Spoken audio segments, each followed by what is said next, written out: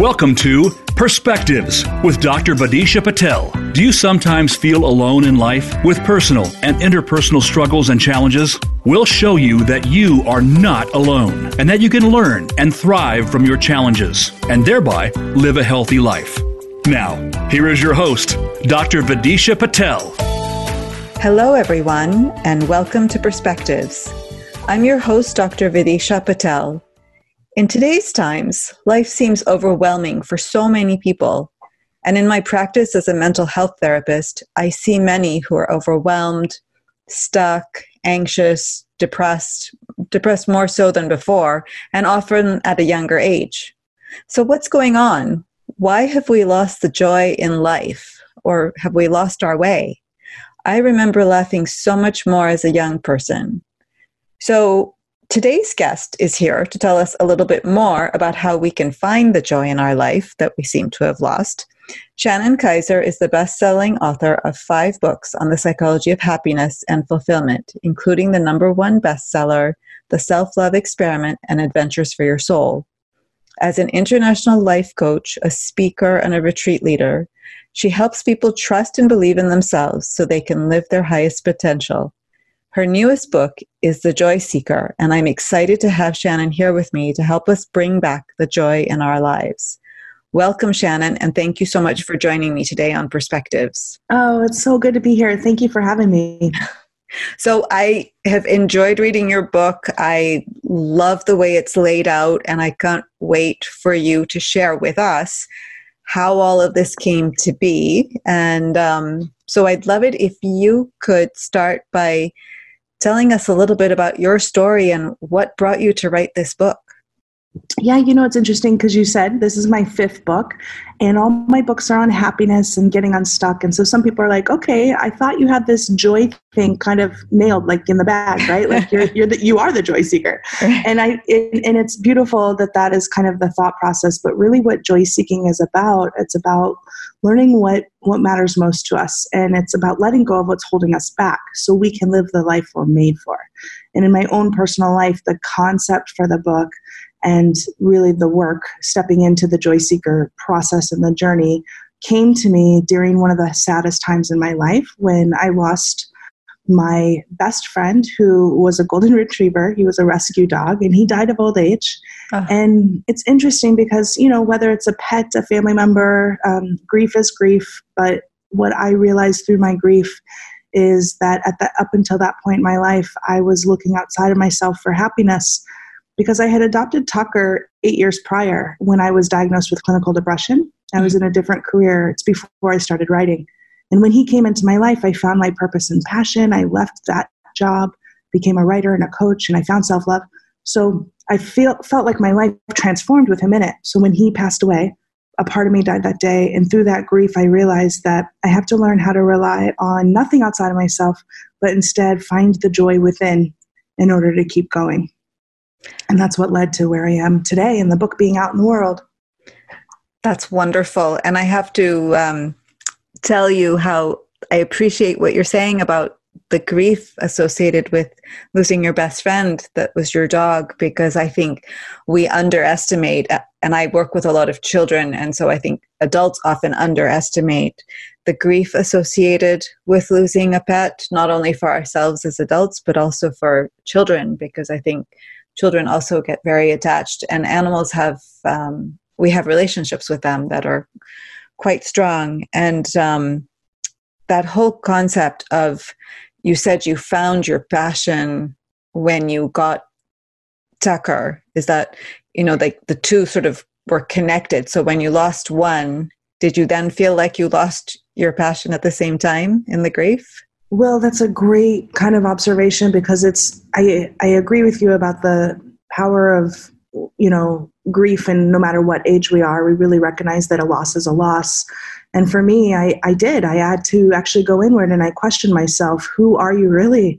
I love writing. And up until that point, I thought it was my purpose, and it is my passion. But what I learned when I stepped into the joy seeker journey, I call it a journey, because I went into a real journey. I spent a whole year dedicated to joy after that, because through my grief, I started to do research, and I read a study that said the number one regret of the dying is that I wish I would have lived a life true to myself, not one others expected of me, followed by I wish I would have allowed myself to be happier.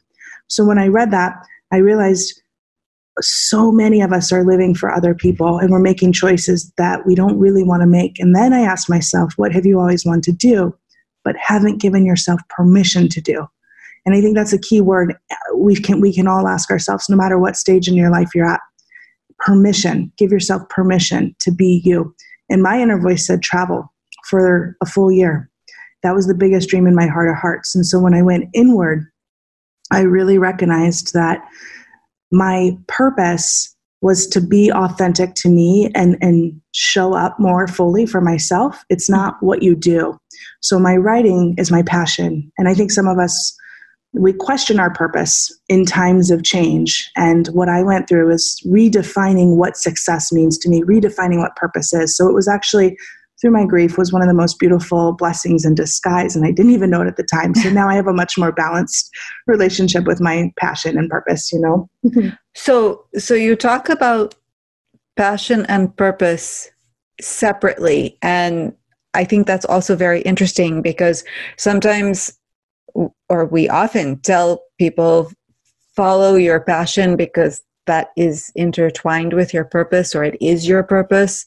So the way you're talking about it, it sounds like you're saying that passion and purpose can be two very different things. Have I understood you correctly? Yeah, you know, it's interesting because I've done a lot of work on this and with my coaching and the research and the psychology of it too, because I really believe that we live so much in a world that tells you need to find your purpose, and that puts extra anxiety on us. Yes. Before I came to be a writer and a coach, I was clinically depressed and anxious in part because of that pressure. I knew I was doing something that I didn't love, and I was like, I don't know what I want to do. And it adds up inside of us. And so I actually realized in my own journey, if I can take off the pressure to find my purpose, because the real thing is the purpose is already within us, and the purpose isn't what we do. That is our passion. So yeah, I do separate them now because I truly see and believe that our purpose is really so much bigger than what we do. What we do is part of our creative expression. And that ultimately, to be true to ourselves, to expand into more love, to, know who you are at a soul level, I feel that is our purpose, and how we get there is very different. We're not defined by just what we do. So then your passion is how you live out your purpose? Yeah, I think so. And I think our passion is what we do. And I talk in the Joy Seeker book about a lot of us aren't living with as much passion as we really want. We know what we think might make us happy, or sometimes we don't know. But what we do know is there may be a time in your life when you did feel total bliss, total happiness. And I often say, and you probably say this in your practice too, go back to when you were a child. When did you feel like your best self? What were you doing? Right. And that's actually what I did. When I was diagnosed with depression, I was a designer in advertising. I was an art director. Mm-hmm. And I didn't know that I wanted to be a writer, but I remember asking myself, well, what did you love to do as a child? And I was that girl, like on recess, sitting out in the grass, writing poetry and writing poems, and I got made fun of so much for it. But I loved that I could just write in my journal and look at the sky and make poems. So I think if we go back to that time in our life, that leads us to our purpose. And we can combine them, because when you're truly living your purpose, or when you're truly living your passion, that is your purpose, to be more love in the world. Really, you're doing what you love, and because of that, you're putting more love in the world. And that's ultimately, I feel, why we're here. That makes so much sense. And I wholeheartedly agree with you. So I was really intrigued by something towards the beginning of your book, actually, when you started talking about this journey that you took, which I thought was also incredibly courageous to say to yourself that, yes, what I really want to do is I want to travel the world, and I'm going to travel the world for a year. That was very courageous. But then as you traveled, you discovered something about yourself, which you have a chapter titled The Paris Syndrome. Yeah. Can you talk about that a little bit? Because I'm sure most everybody can relate to that. Yes. And in fact, I'm so glad you brought this up, because this is, I call them joy busters. These are the things that hold us back from really being who we're meant to be. And the number one barrier is, well, in no particular order, there's a few, but one of the main ones is expectations. And so I realized, without even knowing it, that I had expectations on my journey. Here I set out to travel the world full time. I pulled out all the places I wanted to go. I created an itinerary. And a lot of the places that I had decided to go were recommendations from other travelers. So they'd say, you have to go to Portugal. It's so amazing. And I'd go to places like Portugal, and I would actually find myself feeling completely underwhelmed and let down. And I was like, this is a beautiful country. Like, no doubt it's wonderful. But I had such high hopes going in based on what I had heard that this is kind of feels a little superficial. And then I started doing research deeper because I was writing the book. And I discovered that there's a real transient travel disorder called the Paris syndrome. And it actually affects Japanese tourists. It started as Japanese tourists or Asians visiting Paris. And they had such high expectations of perhaps seeing the Eiffel Tower. It would bless them or give them all these insights into a beautiful life, and they would feel happy. But then they would get there and they would feel, again, let down, underwhelmed. And sometimes it would cause paranoia. It would cause anxiety. And so it's actually a real disorder in the mental community, in the mental health community, that they've done research on. And I realized, oh my gosh, not only I'm not in Paris, but I'm having the Paris syndrome in other countries. And you don't have to be a traveler to have the Paris syndrome. Paris syndrome is having expectations. And we do this back home. And I realized I was living my whole life with expectations. And wherever you go, there you are. So here I was living out the greatest dream of my life. For 2 decades, I wanted to be a traveler. And there I was. And I was like, oh, I'm still me. So I got to look at this deeper. What expectations do I have? How are they holding me back? And that's part of what I do in the Joy Seeker. I take people through journal prompts. There's joy jaunts to help you remove expectations. And then I said, you know what? I have to reframe how I'm looking at this journey. No longer do I need to be so excited or overly expect anything. I just need to have each country be what it is and embrace it and appreciate it. And the very next place I went was Barcelona, and I fell in love. There's even a chapter in the book called Everyone Needs a Barcelona, because I had let go of all expectations. And now I'm back in America in my home base in Portland, Oregon. And the greatest journey the Joy Seeker book gave me, and the journey that readers will go on, is the releasing of expectations and being in the here and now. So expectations are very interesting, because I hear it constantly in my practice. People will come in and they will say they're working on perhaps losing weight. So they will say, well, when I get to X, then I will be happy. Or in terms of work, when I get to this level of management, then I will be happy. So we're creating these expectations and these goals for our happiness, and then people reach their goal, but they're still not happy because of this exact thing.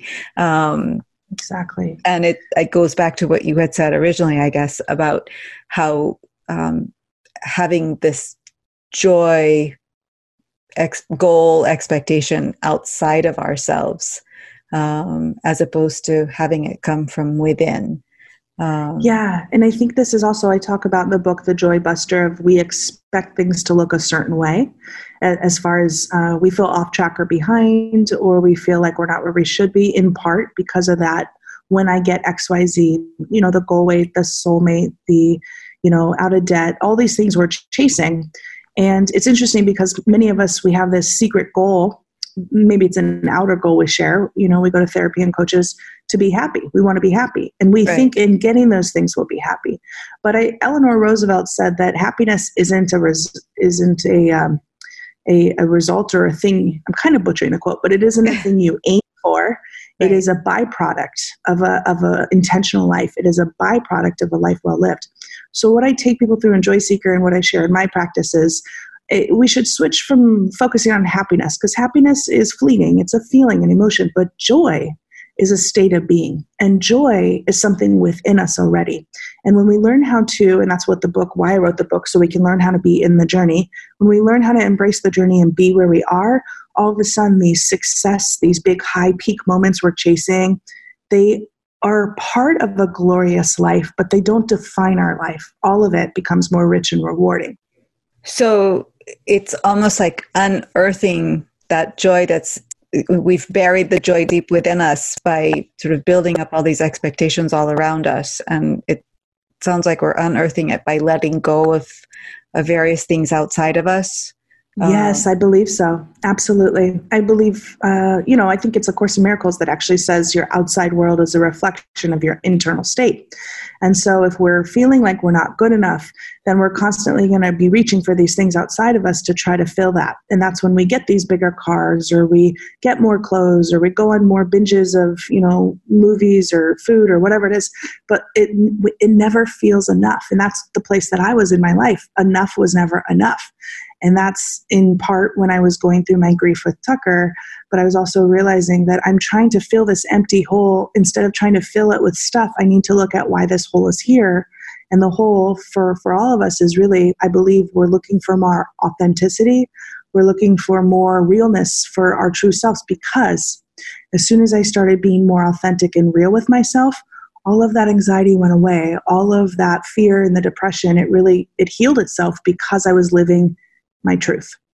That's amazing. So we're going to go to a quick commercial break. So please stay tuned. We'll be talking some more with Shannon Kaiser, author and coach, about joy. So we will be right back to Perspectives in a few minutes.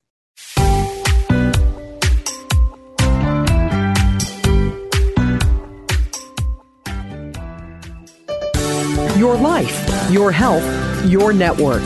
You're listening to Voice America Health and Wellness. Have you stopped to think seriously about hypnosis? Hypnosis can set you on your way to better health, can free you from anxiety, phobias, and so much more. Join host Inez Simpson for Hypnosis Everywhere. Inez Simpson and the Simpson Protocol. This show is for anyone from the experienced hypnotist practitioner to the merely curious. Inez Simpson offers tools and insights from the whole world of hypnosis, with guests and open discussions. Hypnosis Everywhere, the Simpson Protocol, airs live every Wednesday at 11 a.m. Pacific Time, 2 p.m. Eastern Time, on Voice America Health and Wellness. Do you feel that you aren't at your best when it comes to your personal health? Even if your doctor gives you a clean bill of health and says everything is in working order, perhaps you aren't feeling at the top of your game. Dr. Rebecca Risk overcame pain and fatigue despite all tests to the contrary. Learn how she put her health back on track and how you can too on Falling Through the Cracks, live every Monday at 9 a.m. Pacific Time, 12 noon Eastern Time on Voice America Health and Wellness. Have you had a chance to check out Voice America's online magazine and blog? If you love our hosts and shows, check out articles that give an even deeper perspective, plus topics about health and fitness, movie reviews, philosophy, business tips and tactics, spirituality, positive thought, current events, and even more about your favorite host. It's just a click away at blog.voiceamerica.com. That's blog.voiceamerica.com. The Voice America Press Blog. All access, all the time. Step into a healthier you. Voice America Health and Wellness.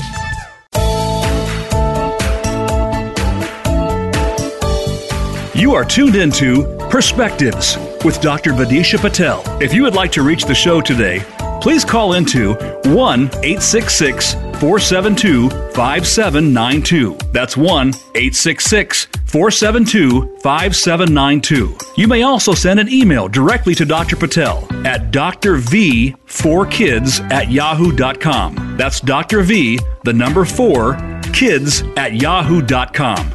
Now, back to Perspectives. The days of monitoring our health through smart technology are here. Get a better understanding of your menstrual cycle and fertility with the Bluetooth-enabled Daisy. It's the user-friendly tracker that draws on knowledge from over 30 years of research.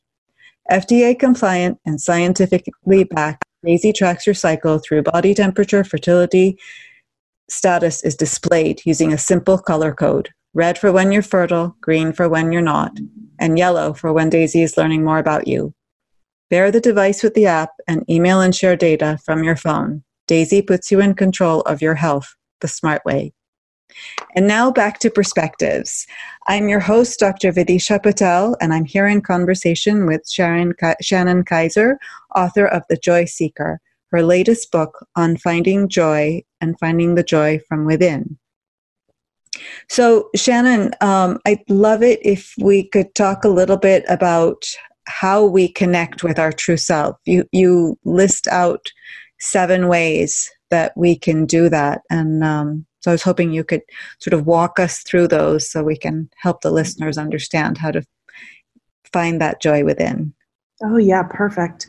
It's interesting because I think we chase the joy, and as we were talking about before, and it's often because we're kind of looking for more of something we don't have. And what I realized is it's a belonging. What we really want is more connection and more belonging. And so in these 7 different ways that we truly can connect with ourselves, it's about having a sense of belonging. Okay. And the very first one, as we talked about, was let go of expectations. Now it's easy to say, okay, let go of expectations. Right. We've been trying, right? But really what it is it's recognizing that they totally rob us of joy. And when we expect things to be a certain way, we're really missing out on what's happening right now. And so a power question you could ask yourself is, well, what expectation do I have? And how is it hindering my ability to see what amazingness is happening right now? Because if we're expecting something different than what is, it really does come back to gratitude and appreciation for what you do have. And then the expectations can kind of free themselves. So letting go of expectations is a really big one. Another thing I think did you want to say something there? No, I was just going to say that even stopping and asking ourselves, what is our expectation here and how is it different from what is?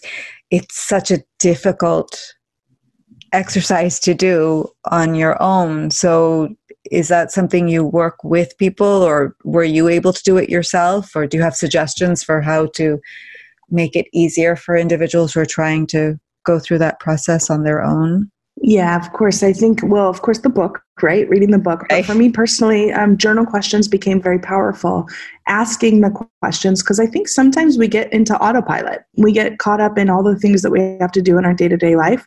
We know something's off. We feel anxious. We feel a little bit off, like, that kind of uneasiness bubbling within, but we're not sure. And when we stop and pause, take time each day to go inward instead of keep pushing outward, that is when we can really see the truth, which is that a lot of times expectations are an illusion. It's fear manifested in the future. It's also hopes and dreams. Right. And the truth is, sometimes with our expectations, we don't have control. Like you said earlier, with different goals, when I lose the weight, when I meet my soulmate, sometimes the things we really want are harder, and it's harder for us to get to those because we don't have control. So we make expectations in our mind to kind of give us the sense of control. And I talk about that in the chapter called the good fear. Mm-hmm. We have fears. And one of the tools we can use, we have these fears that will get extra loud, especially when you're stepping closer to your purpose and passion. Yes. But one of the tools is the worry to wonder. And this is where we're often anxious and worried about what could happen. But when we recognize that worry is a form of fear, and fear is there to protect us, but a lot of times it gets extra loud right before because you are stepping into something that you haven't done, and our fear of the unknown gets really ramped up. But also, as you step forward into what you really want, your fear knows you won't need it anymore. And so that's the truth. When you take steps forward, all of that anxiety goes away. And so the worry to wonder tool is to really, you can write them out, or you say, I'm worried about this, I'm worried about X, Y, Z. And then you turn it into an opposite statement, which is a wonder statement. I wonder how amazing it's going to be when I do leave the job that's suffocating my soul. I wonder how wonderful it'll be when I reach more clients with my purpose and passion work. I wonder how good it'll feel when I'm free and past this anxiety, when I'm through this tough part of my life. And so you start to retrain your brain to focus on the possibilities and the wonder of the future instead of the limitations of the present. That's great. And you actually talked a little bit about how the fear grew for you as you were getting closer and closer to the date when you were leaving to travel for this year. That was something you had absolutely wanted to do for so long. and Yeah. planned and prepared for it. And then it sounds like you almost got overcome by the fear. Oh my gosh, it was intense. And the people often ask, now that I'm back, were you scared on your trip? A solo traveler around the world.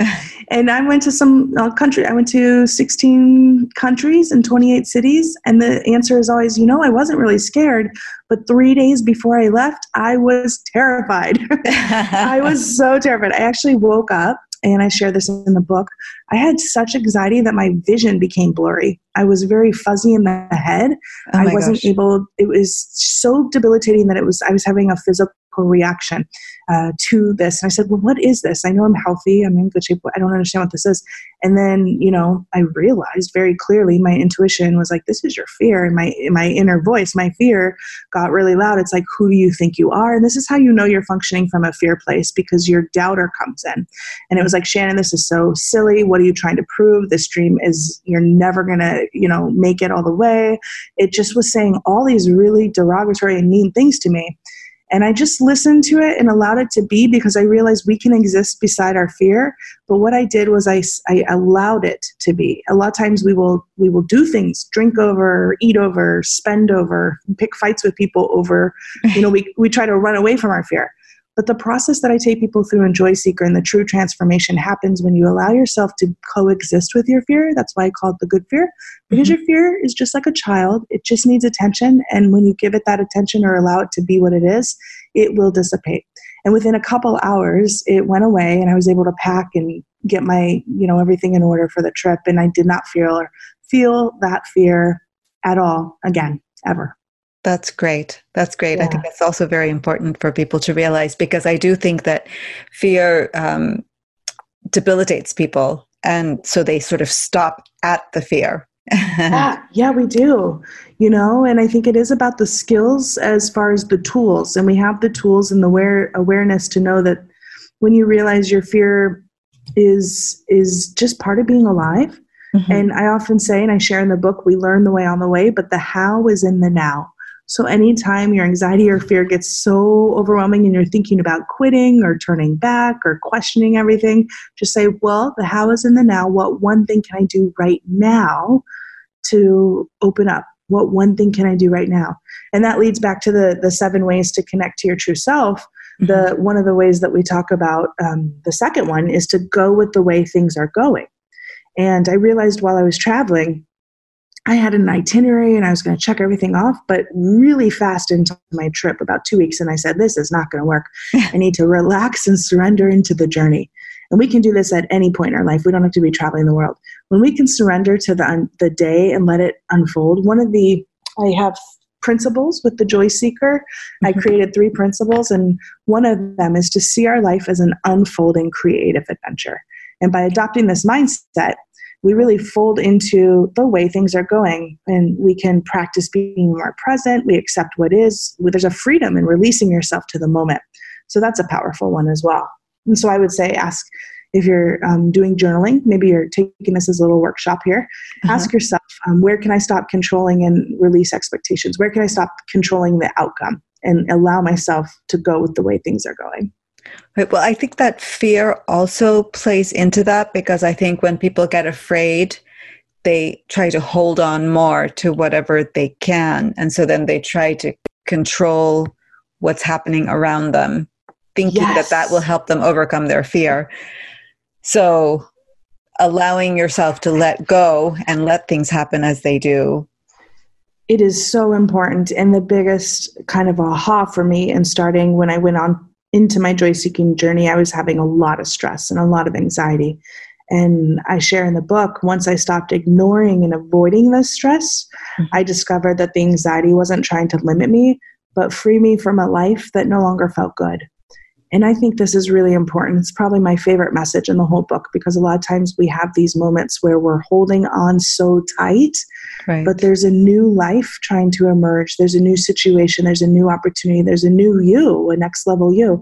But if we're holding on to what the universe is asking us to release, it's going to be really hard for that new to come in. And it's scary. It's scary. I've been there. I know. I wrote about it. But if we let ourselves surrender and know that we're being guided and trust the process, then really we can open up to more possibilities. That's great advice. That's really great advice. Yeah. And so the third one is to plan less so we can live more. And this really goes with go with the way things are going in your life. John Lennon said it, life is what happens to you while you're busy making other plans. It's one of my favorite quotes, because it's like when I was traveling, I was like, oh my gosh, this is the theme. Stop making plans. So many amazing things happened when I stopped planning. I was invited into locals' homes. I made great friends with all people in different cultures. And I stopped trying to control every little thing.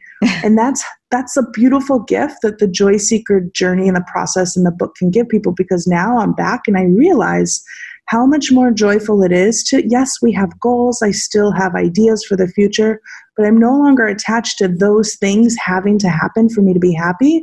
I'm really in the moment now, because I have allowed myself to live more now by planning less.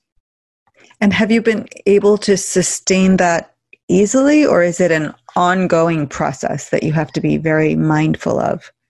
Well, I think it's just like life, in the sense that I thought it was going to be like a forever thing, but it's definitely more of a mindful thing.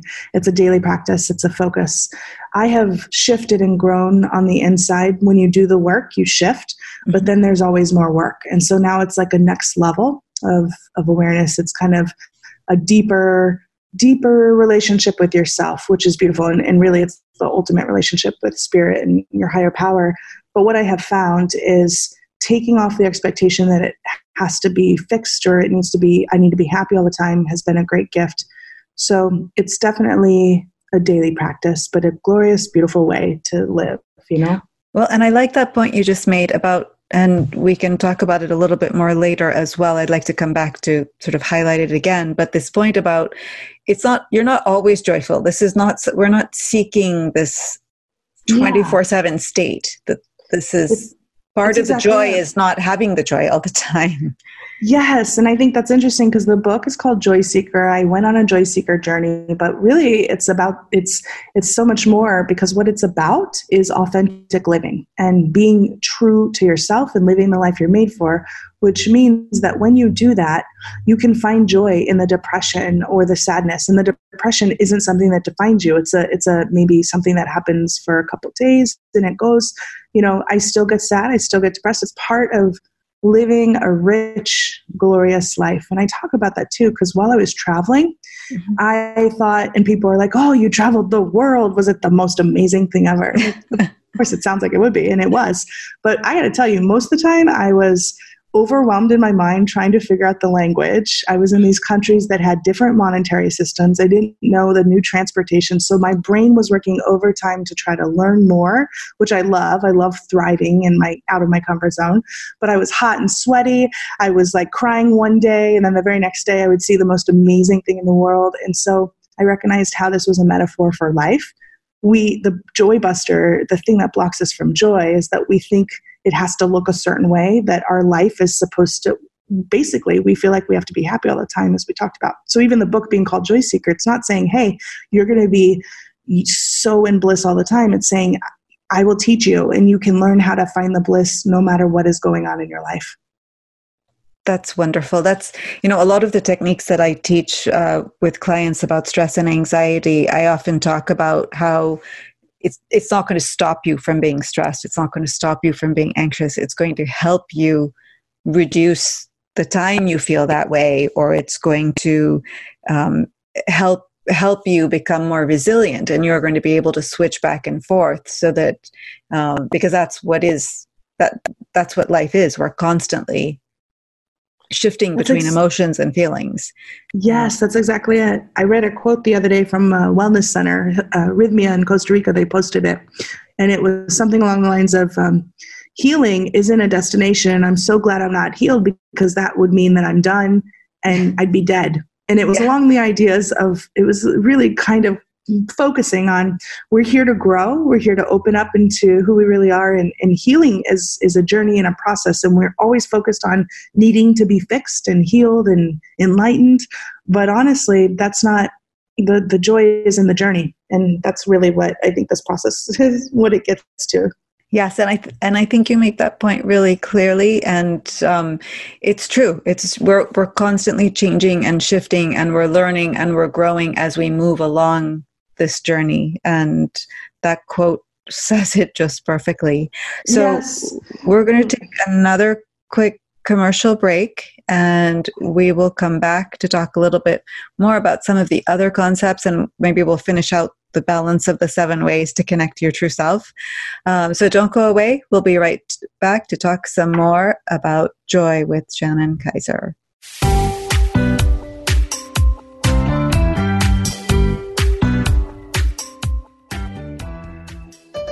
Opinions, options, answers. You're listening to Voice America Health and Wellness.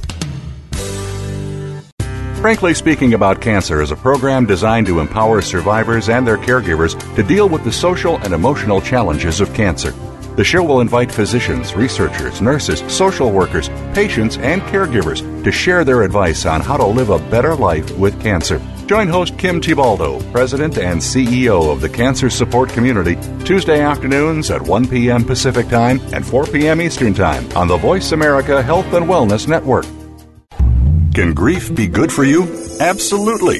It gets your attention, helping you evaluate your choices and relationships. Your losses define who you are. Tune in each week for Good Grief with host Cheryl Jones. Our show features those who have made incredible transformations by grieving their losses. You'll learn how to find your courage and strength. You'll discover the important things in your life and how to let go of things that are less important.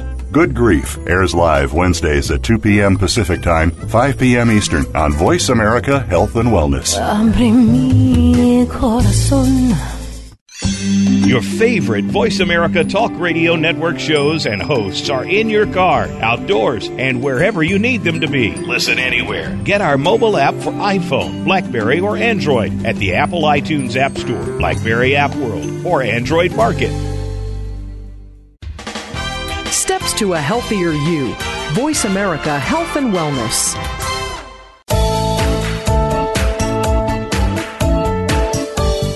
You are tuned into Perspectives with Dr. Vidisha Patel. If you would like to reach the show today, please call into 1-866-472-5792. That's 1-866-472-5792. You may also send an email directly to Dr. Patel at drv4kids@yahoo.com. That's Dr. V, the number 4, kids@yahoo.com.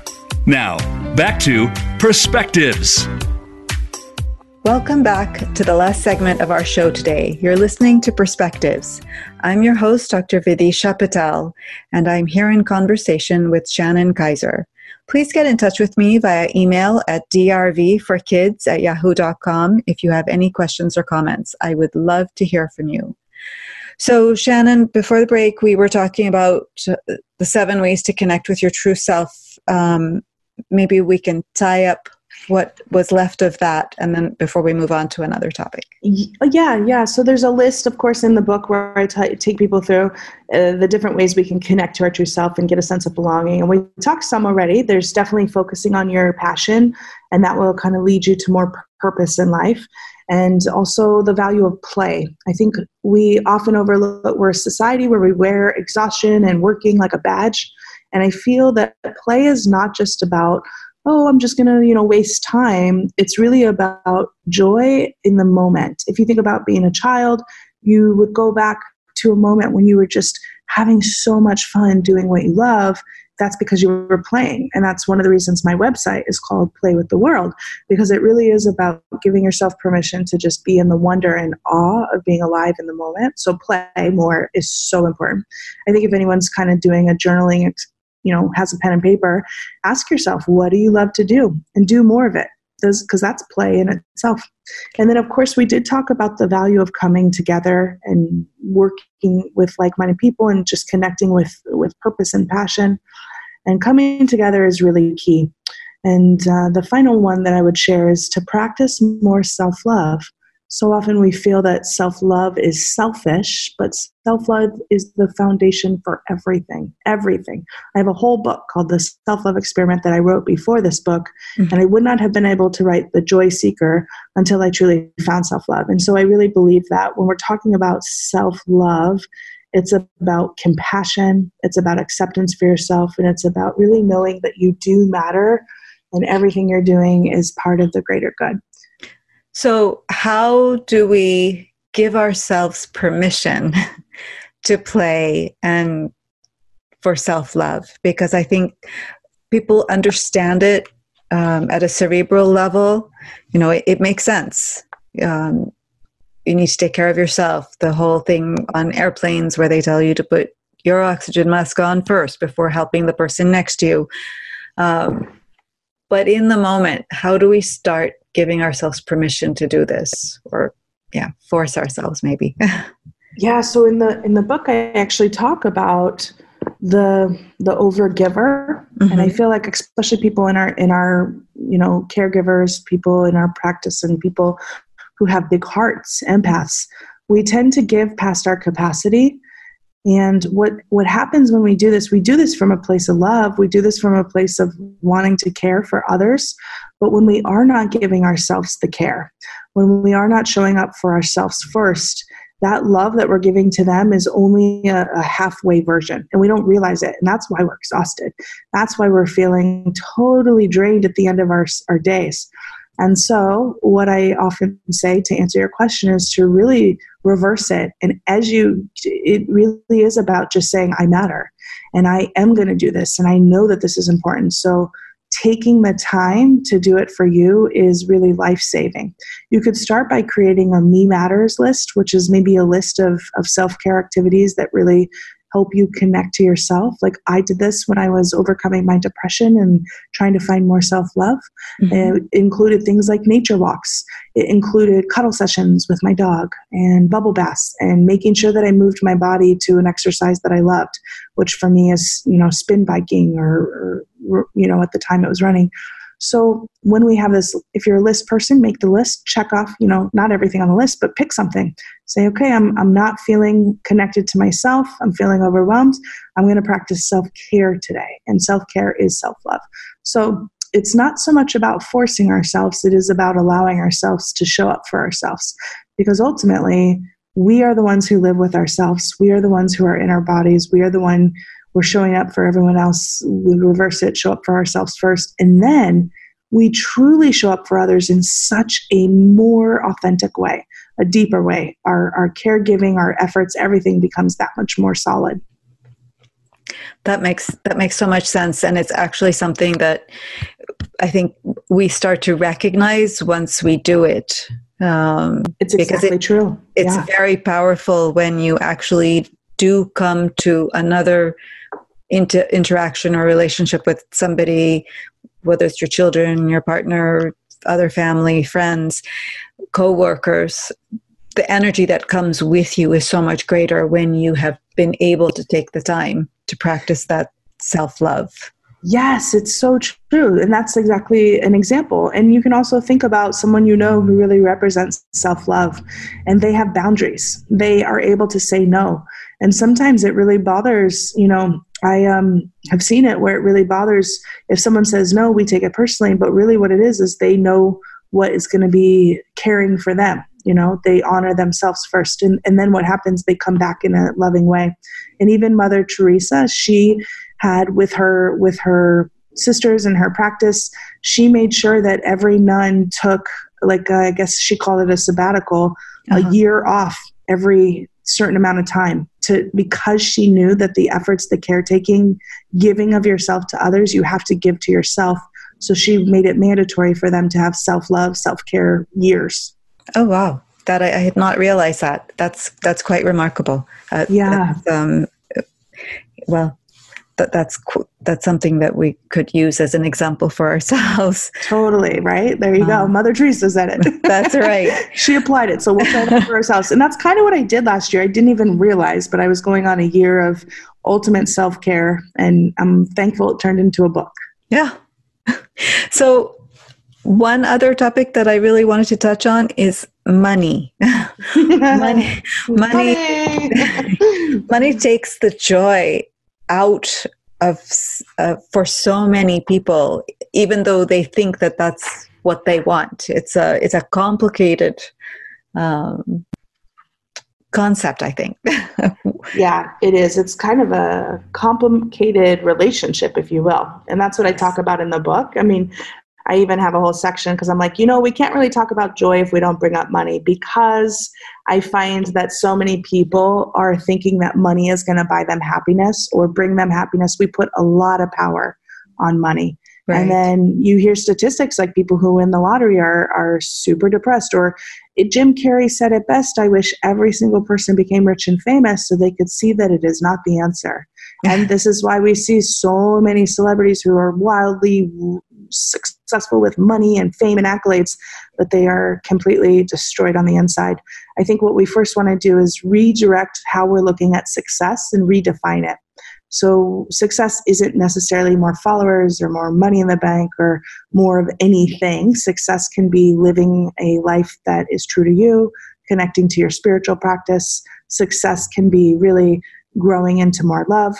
And when it comes to money, there's a couple things that I talk about in the book about really how we can transform our joy with money. And one is to look at it as a relationship. Sometimes we feel really regretful when we're buying stuff, or we're mad that we have to pay bills, or we're worried so much about where the money is going to come from. This is an energetic lack. From a law of attraction standpoint, it's really strangling us. Mm-hmm. And then we feel like we're not good enough, or like we're not able to get ahead. And then we compare ourselves to others, people who have more money. One thing that I learned from Louise Hay, she talks about in some of her books, the late Louise Hay, is to look at it as a relationship, but start to be grateful. Start to be grateful for your money. So I did this, and when I would pay bills, I would kiss the checks and say, I'm so thankful that I'm doing this. And the biggest trick for me was actually turning the word debt into investment. We have these debts, and we spend from a place of scarcity.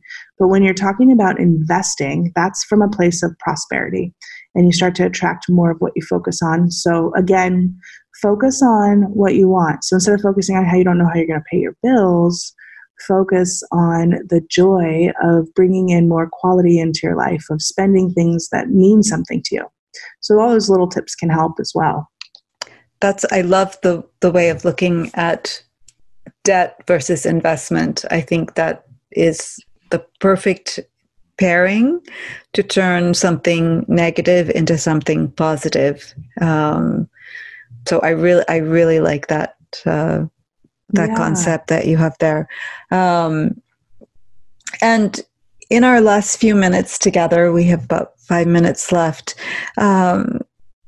You talk about this concept of creating your ideal life and sort of describing it, and it sort of feels connected to this idea of shifting from the negative way of looking at something to the positive way of looking at something. Can you talk about this technique of creating your ideal life? Yeah, absolutely. In fact, that's why the cover of the book and the audiobook and the ebook is paint swatches. Yeah. And it's a big paint of pink and blue, because really our life is like a canvas. And it's no matter what you've been through or what you've gone through, you still have a blank canvas right here, because we get to create and write out our future. And a big part of being alive is to be creative. And I talk in the book about how we are all creative. To be human is to be creative. But sometimes we're like, no, I'm not a writer. I'm not a painter. No, I'm not creative. But creating could be taking care of yourself. It could be a great conversation with someone.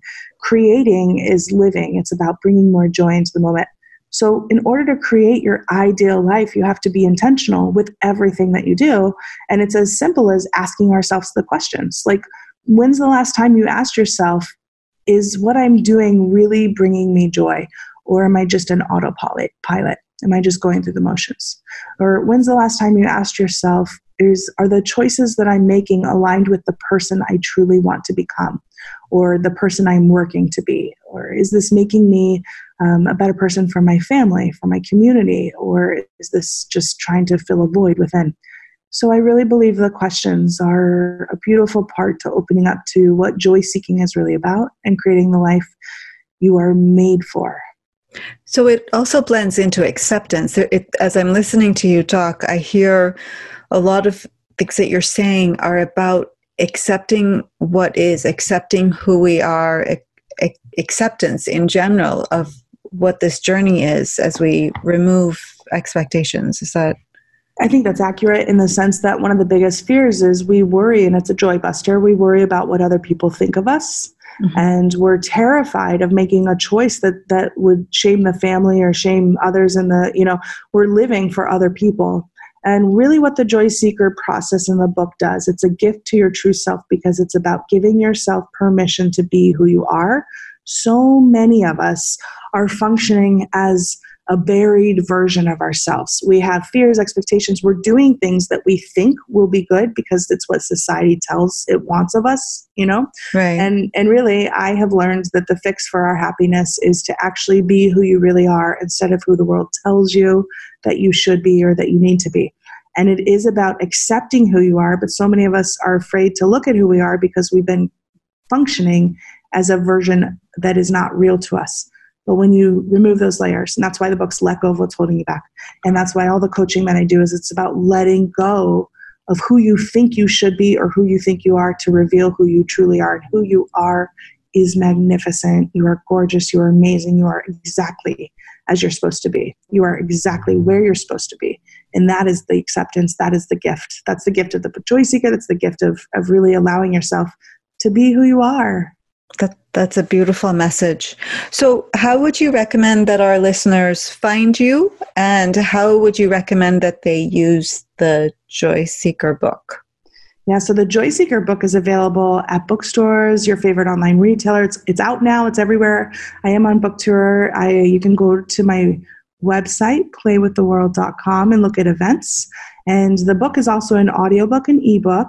And on my social media channel, Shannon Kaiser Writes, I'm always posting free content and inspirational tips. I love staying in touch with people. So really, it's just about creating more joy for yourself in your life and living with intention.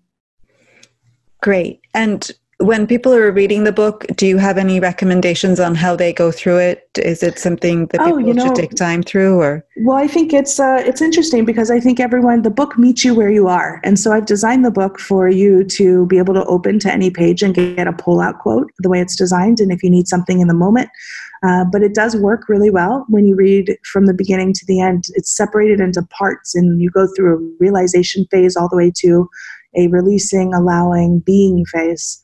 And I do suggest, it's totally up to you because everyone learns different, but if you get a journal, I've had people who have already read the book and they said, oh my gosh, I had a journal through it and it was the best thing.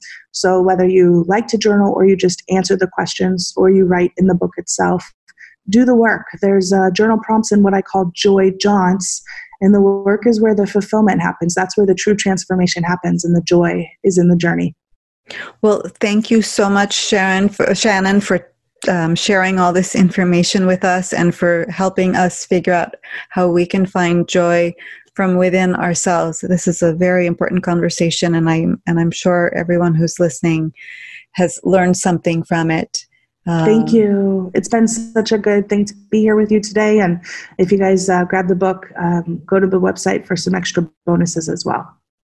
Wonderful. So this is Dr. Vidisha Patel, your host for Perspectives. I look forward to being back with you next time for another edition. In the meantime, feel free to email me at drvforkids@yahoo.com with any questions or comments. I'd love to hear from you. Have a wonderful week. Until next time.